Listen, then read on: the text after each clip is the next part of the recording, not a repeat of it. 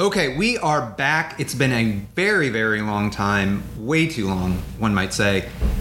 But we are back at the Insatiable Content Podcast. I am Vincent Rossmeyer, your host. We're going to try to get back to doing this thing weekly. But in the meantime, let's kick this back off with a cinematic masterpiece that inspired me and my guests to return to podcasting. And I think anyone who knows me knows why we had to come back with this movie specifically. And it's because it's Magic Mike, The Last Dance, a movie about male stripping starring Channing Tatum and Sonia Hayek, set in London. It seems like it was made completely for me. I think this should be injected straight into my veins. I love the first two Magic Mikes, and so it's only natural that we got a pod about this one because Insatiable Content Podcast wasn't around when the other two were made. So to join me to discuss this final return, as the title of the movie implies, to the strip club is none other than my favorite person around, who continues to have the worst judgment ever in the fact that she actually chooses to date me. Kate, the law might say you cannot touch, but I see one lawbreaker in here tonight, Simon, to join me to talk about Magic Mike, The Last Dance. I don't know how I feel about that. What about it? Okay. That's just a direct line that Matthew McConaughey, when you search like best quotes, yes, that's what comes up. As one does when you often about Magic Mike best quotes. I was just talking about quotes in general. Oh, sure. That's what comes up in the internet. That's the very first thing. That's the first one. Before Abraham Lincoln, Martin Luther King. The law says you can't touch, but yes. I see a lot of lawbreakers in important. Here tonight. Yeah. Yeah. I am currently wearing nothing but a vest and a thong. Uh-huh. How do you feel about that? Mm-hmm.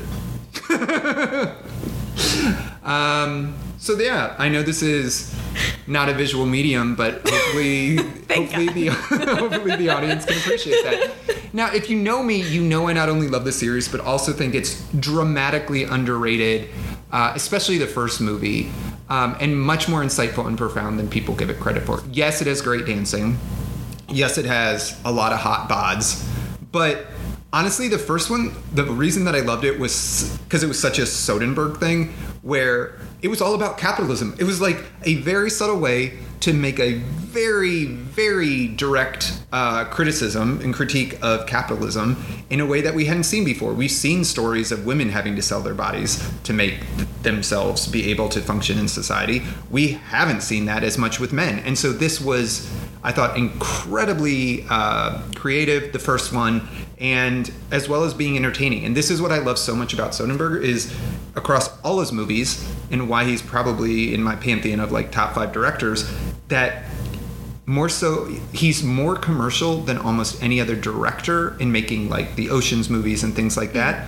But there's always something deeper there. Like the meta-ness of Ocean's 12 makes me love that movie so much, especially when Julia Roberts is having the conversation with Bruce Willis, right? Like there's always something deeper there. And I think we get that in Magic Mike, where you see everyone having to these men trying to hustle. They want a share of ownership even in the club in the first one, and Matthew McConaughey won't get it. And that sort of sets off all of this. And at the same time, Channing Tatum's dream is to actually pursue something more artistic in his furniture making, and it doesn't happen. So I always thought that was like a very insightful like metaphor for American capitalism in general. You are just here for the hot bods, is that correct? Correct. Okay. Yes. So you don't have anything to say about American capitalism? I was familiar with the IP, had never personally engaged with it until I met you, and now I am just thrilled to have seen all 3 Magic Mikes. And honestly, everything that you said about the first one, totally agree with. And then I love with the second one how it totally played on the form of like a road trip kind of buddy comedy. This one was full on rom-com. Yep. You know, and so I like that we're getting a little bit of a taste of each of those things as we have gone through this trilogy. And the thing that's crazy to me is we both like the second one, despite the fact that it has Andie MacDowell in it. Correct. And if you can get me to look past Andie MacDowell, then you've done something great. I couldn't agree more. She is possibly the most unwatchable actress that has been in multiple things that I can come up with off the top of my head, and has nearly ruined some movies that I truly would love otherwise. And I want to love her because of her curly hair. And even that, it's a bridge too far for me. Agreed. But this was like the perfect role for her in Magic Mike Extra Extra Large, XXL. Those of us in the industry, that's how we refer to it. And that's, I hope everyone realizes that's both a reference to the length of the movie and also the length of something else. Thank you for explaining that. I just want to make sure we're on the same page. Now we're clear. Thank you. Okay, great. You're welcome. Yep. But yeah, I love that it was a road trip buddy comedy about growing up, some of the compromises they have to make and settling into middle age. And you still got great dancing. Also, like, the performances across all these movies, and I promise we're going to get into this actual movie, the third one here, have been outstanding. But they have included so many big name actors, from not just Channing Tatum, but also the one I can never get over is Donald fucking Glover doing a striptease in the second one. But it's not even a striptease, as was randomly pointed out to me on Twitter today, which is broken, so this was probably a tweet from 5 years ago when the second one came out, is that he never even removes his pants. Oh, wow. Yeah. So that is your qualification of a striptease? I think, yes. Okay. Shirts off is just we're at the pool, you know? Interesting. Okay. That is good for me to just keep in mind for the future of our relationship. Great. Fantastic. I'm glad to know that. But to me, McConaughey's performance in the first one might be my favorite thing that he's ever done. I know it's like drawing on his whole persona or whatever, but the way that first movie opens, you know, with him explicitly referencing Dazed and Confused with the all right, and then he just lays it down in a way that I'd say the only other thing that competes for me is Wolf of Wall Street, and he's in that for so short.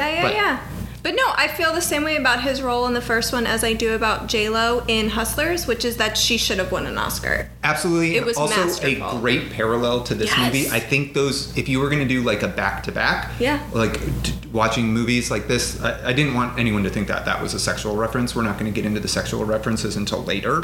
Sure. This is a family show after a while. I mean, you have to have listeners for it to even be considered a show, but it is what it is. But yeah, maybe we should actually talk about the actual movie that we're here to talk about. I think that would be Magic Mike: The Last Dance, the third and final, unfortunately, one of the Magic Mike series. So it involves dancing. Correct.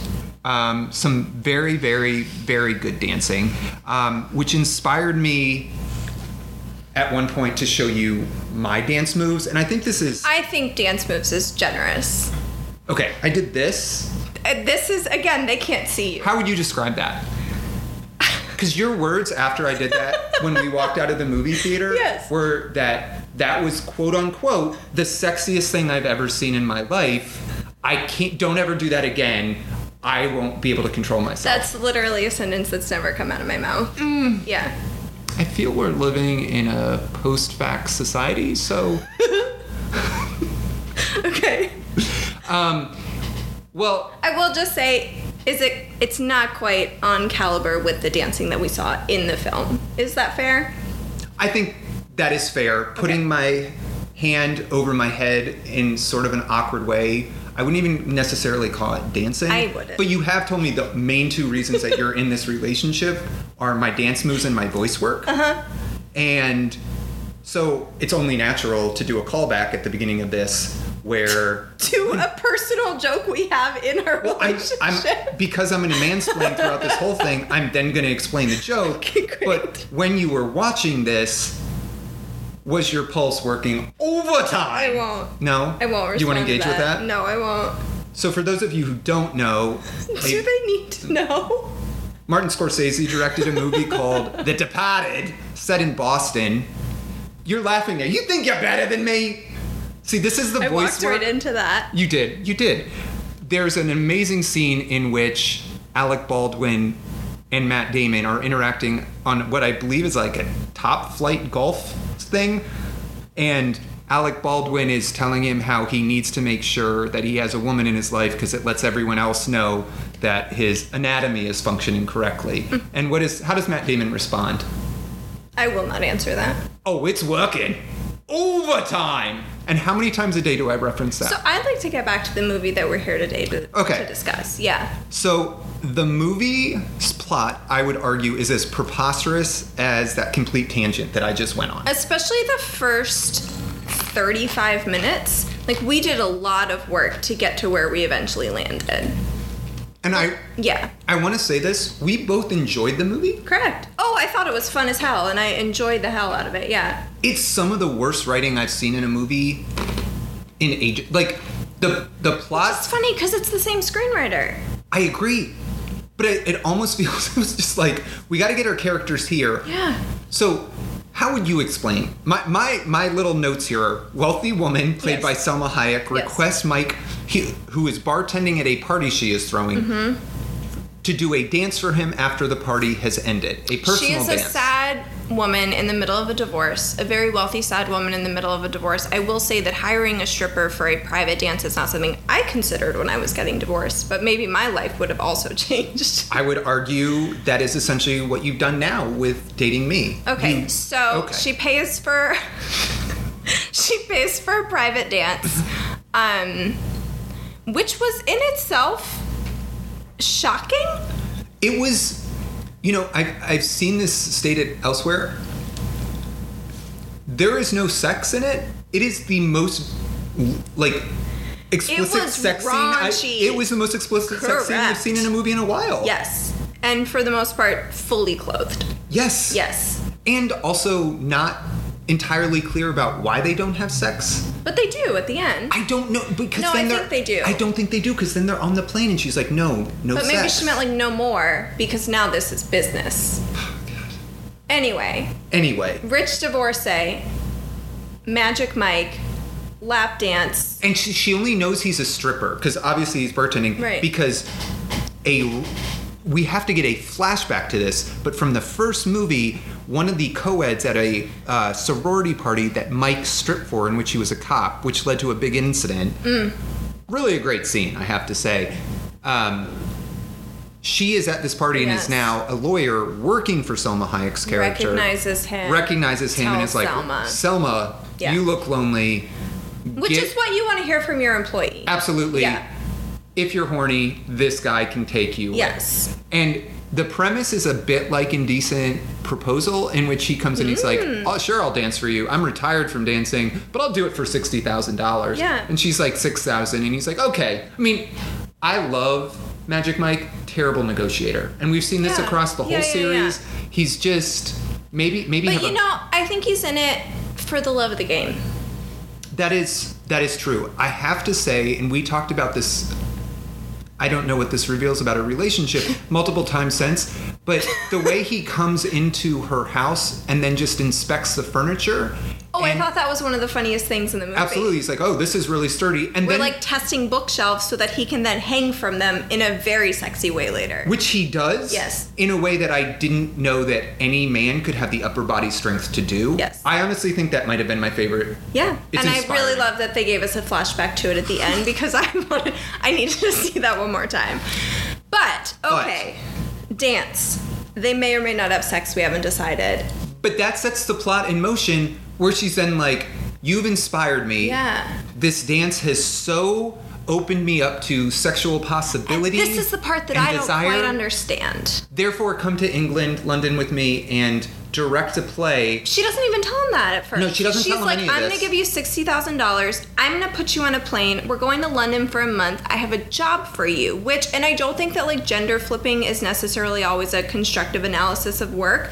But if that was a rich man giving a down on her luck sex worker $60,000, we have a word putting for her that. on a plane, that's human trafficking. Yeah. That's a horror movie. We have words for that. Right. But it's okay when it's Magic Mike. I guess. Because we're supposed to trust Selma. I guess. And also, Mike doesn't eat his vegetables. Yeah, but he has good genetics. Yes. That's what we... That's what we learned. That's what we learned in the scene when they fly to London. Setting all of that up is a little crazy. Right. So then they get to London. Mike doesn't know about why he's there or what she wants him there for. She's married to, I would say, a younger Rupert Murdoch. Yes, definitely a Murdoch-y character. Stand-in, and he owns this old theater, and it's been putting on this very old, I would say it sort of invoked Madame Bovary type play, right? Where a woman isn't able to express her desire, and she's like, we need to have the woman express her desire. So what better thing to have than Magic Mike put on a striptease show at this very old And there's so British. many ways we could have gotten there, which is just like, she decides, oh, strippers are cool as fuck, I'm going to open a strip club. And instead we had to have this very convoluted, we're going to sneak a whole strip show for one night only into a very staid production of this play. Okay, so it probably sounds like we don't like this. No, we loved it. We absolutely loved it. From that point on, it's just purely fantastic. Yeah. So what happens is they then just, I love a getting the band together scene. Yes. They just recruit dancers. A montage. They just recruit the dancers. They're from all over Europe. I did read today that a lot of those dancers that they cast in the movie are from the Magic Mike Live touring show. Well, delightful. So thank you to my employer this morning. I spent an hour and a half reading Magic Mike reviews. But you know what? In the office. That's why people come for this podcast, because they know at least my guests will be prepared, even if I'm not. Great. So thank you. Yeah. Thank you for adding a level of competency that this would just not have. But what I didn't love about that is obviously incredible dancers all, but I don't think any of them talked. None of them talked, and the biggest criticism I have of this movie is they don't, other than a random Zoom call that Magic Mike has with the other dancers from the previous movies. We didn't see all the other guys. We don't get that chemistry. And they're great. And literally it's like, and I actually think, is there a deeper meaning here? None of the men talk or have personalities. They are there just as purely objectified humans meant to, I guess, fulfill female desire. But I also wonder if that's the shift in, like, tone for this film. It's not the buddy comedy. It is now a rom-com where you have the, like, precocious daughter and the butler, and it's just like the world got a little smaller because we're focused on these two more. True. So yeah, to that point, Channing Tatum, of course, as would only be logical, this has happened to me many times in my life when I've met wealthy divorcees, you end up living in their London apartments for quite some time, right? Yes. With her teenage child. With their teenage child, who seems much more immature than her and says she only ever engages in the first act, right, of projects. Yes. She never follows through and finishes Salma Hayek things. Gets very obsessive about things and starts projects but never sees them through. Yeah. So, but I actually thought the butler and the daughter were I did too, and fantastic. Usually kid actors annoy me. Absolutely, especially teenage actors. She didn't try too hard, so that was good. But it does set up in a really incredible scene of just like Channing Tatum just, you know, who has the bigger cock here, when the ex-husband comes in one morning to see his daughter, and they have a conversation, and I don't think the Rupert Murdoch like character quite realizes that not only is Channing Tatum staying there, but like is his current wife, since they haven't gotten divorced, like I'd say more than a muse, right? Well, live-in stripper. Okay. Yeah. I think I need to get one of those. That is really, it's the dream. I guess you already have one. But anyway, so it's very hard now that we're doing this, I've realized, to talk about this movie without making it seem ridiculous, because the plot is ridiculous, but it is so enjoyable to watch because the dancing is beautiful. And I think there's a critical turning point in the movie where they suddenly encounter something where the show's going to be shut down because there's this old woman who is has to deal with, the historic district commission or whatever it is, and she's saying they're violating some public policy thing, and so the stage isn't high enough, so they're going to shut it down. And they do a dance number with all the new crew on a bus with just her. Yeah. And it's fucking delightful. It was delightful. It turns the movie at that point. Yeah, absolutely. Absolutely. And so I guess my question for you is, and so the rest of the movie is just about them putting on the actual performance. Yeah. It's fantastic. But I have to ask, what do you think the point of this is? And I think it's trying to get to some idea of what female desire is. Yeah. But what is the form of female desire this movie is describing? Written by a woman, led by Selma not Hayek. by a woman, by the same screenwriter, Reed Carolyn. Oh, I took that to be a woman. Incorrect. Oh, okay. No, which is also an interesting thing, is that all 3 of these movies have been written by a man. Well, there you go. See, I'm part of the patriarchy. Yeah. That was clear. But I don't know, because the through line, and this is something that Salma Hayek says as she is like kind of setting up this production, and then the actress turned MC who ultimately like hosts this show at the end of the movie. The thing for them is women want everything, they want to have it all the time.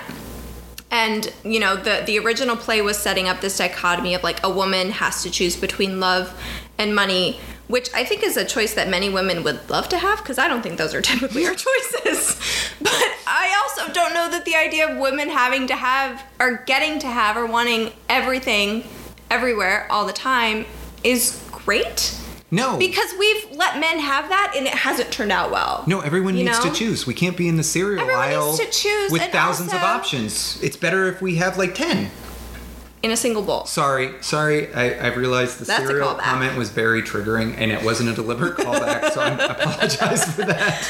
But I don't know. I don't know if that's necessarily something we need to explore, especially in a film and in a series of films that otherwise has been pretty smart about issues of consent and permission. Suddenly to turn that on its head and be like, women should have it all, which is great, but also maybe there are boundaries. Well, and also it's interesting, the consent issue. He says multiple times, and other dancers say, like, if at any point during this dance it's too much for you, let me know. And they even do one of the dances to the song Permission. Exactly, which I think is very clever. Yeah. But I don't actually think they're saying in the movie, Selma Hayek explicitly saying, you know, women want everything, but she doesn't.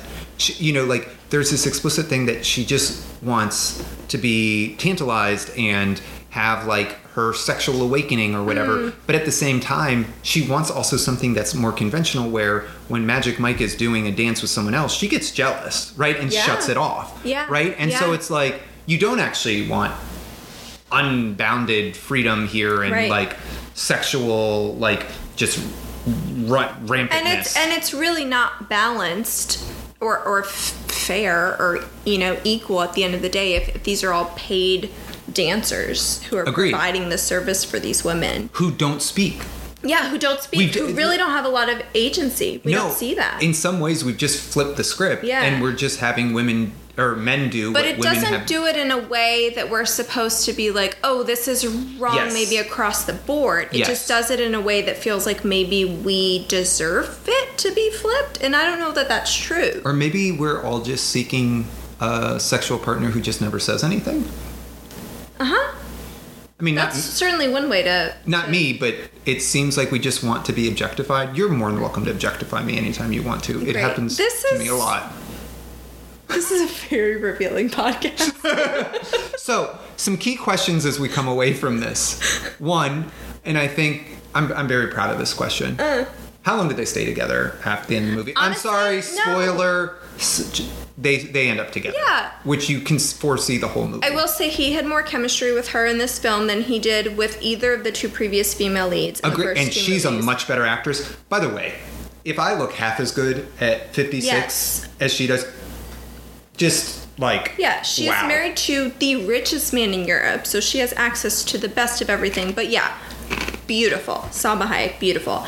I don't know, and I wonder that about a lot of rom-coms. Like, the whole movie is built up to that moment, and then I don't know. You know, it's sometimes really open-ended. I don't know exactly how that would work. Is he ever going to get to build furniture?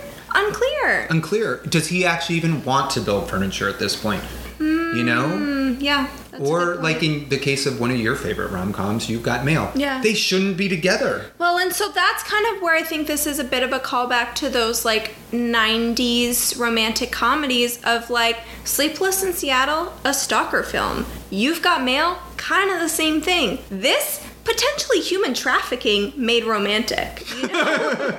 It's a little Pretty Woman-esque, right? True. And so I don't know what the answer is. I hope that they do, because I like his dynamic with her kid and I think the butler's fun, and I think they've got kind of a fun unit going. But he is I don't know. one of the most charming actors we have. Yeah. We should treasure him for that, because you said this to me as we were leaving the theater, like, he just sells so much of the preposterousness of the movie. And you're just like, okay, I'll go along this ride. Channing Tatum is obviously an excellent dancer, but I don't think we talk enough about how he's giving a really good performance in these films. Like, I really think there's a nuanced, character-driven performance that he's doing. And it may not occur when he's hanging from furniture, and we have to see it twice in the movie so that you can have... We do have to see it twice, yes. But I completely agree, and that leads me to another question. Would you leave me right now for Channing Tatum? Is he still with Zoe Kravitz? Because in that think case, that is a weird thing to ask me when you are clearly the person who is much more up on celebrity gossip. I cannot compete. So I can't even answer the question. Woman. She's the most beautiful woman in the world. With a terrible musician of a father, but that's neither here nor there. But half the reason why she's so beautiful, so he's worth something. I like that in this completely ridiculous, preposterous question, you immediately go to practicality and be like, yes. I don't have a shot, so it doesn't matter. Well, you know what? That type of humility is what attracted me to you in the first place. All right. So I think I know the answer to this. Your answer to this, but I also know my answer is very firm on this. No pun intended. Where does this rank in the Magic Mike pantheon for you? I think it's probably third. I would agree. That being said, I do think it has a lot of things that are better than the second one. For one, it's shorter. It moves, and the ending really is uplifting. It is. And I have to say, I think through all these movies, I was thinking about this morning, weirdly. I don't think there's another film franchise that could make me feel nostalgic about hearing the opening beats of Pony by Genuine. I agree. But as soon as that came on, it was like, we're home, you know? It's a delight. Yeah. I mean, honestly, I feel like these movies, for those who have seen them, when I've talked to other people about them, they love them. Oftentimes people love them as much as I do, but people who haven't are like, wait, what? Exactly. You like these movies? Yep. Those are a joke. They're about male strippers. It's like, no, it's about American capitalism. Yeah. And stripping. So, anyway, speaking of the stripping, who is the best dancer, do you think? Maybe not even in this movie, across all the movies. Oh. I don't know. You can't say me. I don't know. I think it might be Channing. But I do think all of these nameless, faceless, voiceless dancers from this third movie were incredible. Incredibly talented. And I think... And the ballet dancer that he did that dance. Like, he was way out danced, and I think we were all fine with it. She was amazing. They were... I feel like part of the reason that none of them got the chance to talk was that they're actually professional dancers. Correct. And not actors. You're hiring for the dance. Exactly. Yeah. Yeah. Mm-hmm. I mean, that's how I got my job. Yes. Hiring for the dance. Yeah. So, okay. So, one thing that I kept coming back to in all these movies is, when I was in college, there was a constant joke about dry humping. Can't wait to see where this is going. There was a constant jokes about dry humping. Were there? I'm almost a decade older. Yes, older it was than a you. different time. It was a different time. Why are we okay with many of the dances in this movie, but not dry humping in general? Do we think dry humping's gotten a bad name? I don't want to answer this question. I think that's the only logical response to this question. Thank you. Great. So, do you have any questions for me? Anything to wrap up our take on what I think is a movie that people should definitely see, if not in the theaters? It is the perfect Friday night. Yeah. Just like, go with the flow, buy into this, and enjoy it. I'm really pleased that we saw it in the theater, I agree. too. I agree. And I really loved those women behind us who reacted. Oh my God, that was the best. Yeah. That was the best thing. You need to see a movie with middle-aged women. Yeah, just a group of middle-aged women behind you who will react when the shirts come off. And who are there for one reason and one reason only, and that is to see men dancing on furniture. Yeah. Holding themselves completely by their arms in a way that, like, I couldn't do a pull-up until I was in high school. I had to do the flex hang when we were doing presidential fitness tests. So you didn't have to do any of this because, again... I did have to do the presidential fitness test. Okay, so our age divide didn't mean that you didn't have to do that. That's great. My children do not seem to have to do any of the presidential fitness tests anymore. No, I don't think they do it anymore. Well, okay. Okay, so there we go. Yeah. Okay. Well, that was delightful. So we're going to have some good episodes coming up talking about, I think, a lot of the Oscar contenders. I know... I've been obsessed with Tar. I can't wait to talk about it. You and I both saw Banshees of Inisherin. I think you finally bought in on the fact that my love for Colin Farrell is justified. So the eyebrows and the pony. Yeah, you do. Oh no, donkey. Sorry. You do love a mini pony. I do. I just love a mini, which is large farm animal. Wonderful callback to the genuine. Magic. Yeah. God, it all comes full circle on this podcast. But before those future episodes come out, as is the tradition of any guest who comes on this, you are allowed to give me feedback or tell me, and you, who spend more time with me than anyone else, have probably great insight into a take of mine that is not good. I will not hear any slander about my voice work, so it has to be something other than that. I would like to talk to you about your opinions on peanut butter, and I would like for you to tell your audience what your peanut butter preference is so that I can tell you what's wrong. I like eating actual peanut butter, which means a thick liquid, semi-liquid, made from pure peanuts, not peanuts and hydrogenated oil and sugar. Yeah. That's packaged to look like brown mousse. No, so what you like is some really chunky like peanut mush and then a thick layer of oil on top. Okay, it's called stirring. We have developed the technology to stir. You know the worst. So I like America's favorite peanut butter because you know what choosy moms choose? They choose Jif. As someone who is not a mom, I feel qualified to still agree with that statement. You know the worst part about this is, you know what's going to happen? The longer we're together, you're going to expose my children to Jif. I will, and they're going to like fucking love it. Of course they will. Because it's better. Because it's what children like. It does not require manual labor. Oh, I'm sorry. I either have to stir the peanut butter or I have to store it upside down in my fridge. Both of those options are terrible. And then it's so hard to spread. I don't want to have to work for this. I have no problem with the spreading. I refuse to believe that. I think you're buying the wrong natural peanut butter. It's Whole Foods. It's Whole Foods. It is upside down in my fridge right now because my bougie sister just made me buy some when she visited. Emily, I'm sorry that you were slandered on this podcast. I think it's sweet that you think Emily's going to hear this.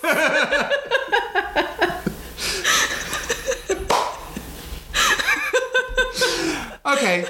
And with that, I think that is the perfect way to wrap up episode 26 of the Insatiable Content Podcast. Go out, see Magic Mike The Last Dance. It's well worth it. Enjoy how preposterous the plotline is, and enjoy the fact that there are men out there with the upper body strength and core strength to suspend themselves from a bookcase while gyrating the rest of their body. Enjoy it. It brought delight to our lives. It will certainly bring delight to yours. Anything else? No, that's all I got. Okay, that's about right. All right, until the next episode, thanks for listening to the Insatiable Content Podcast. I'm your host, Vincent Rossmeyer.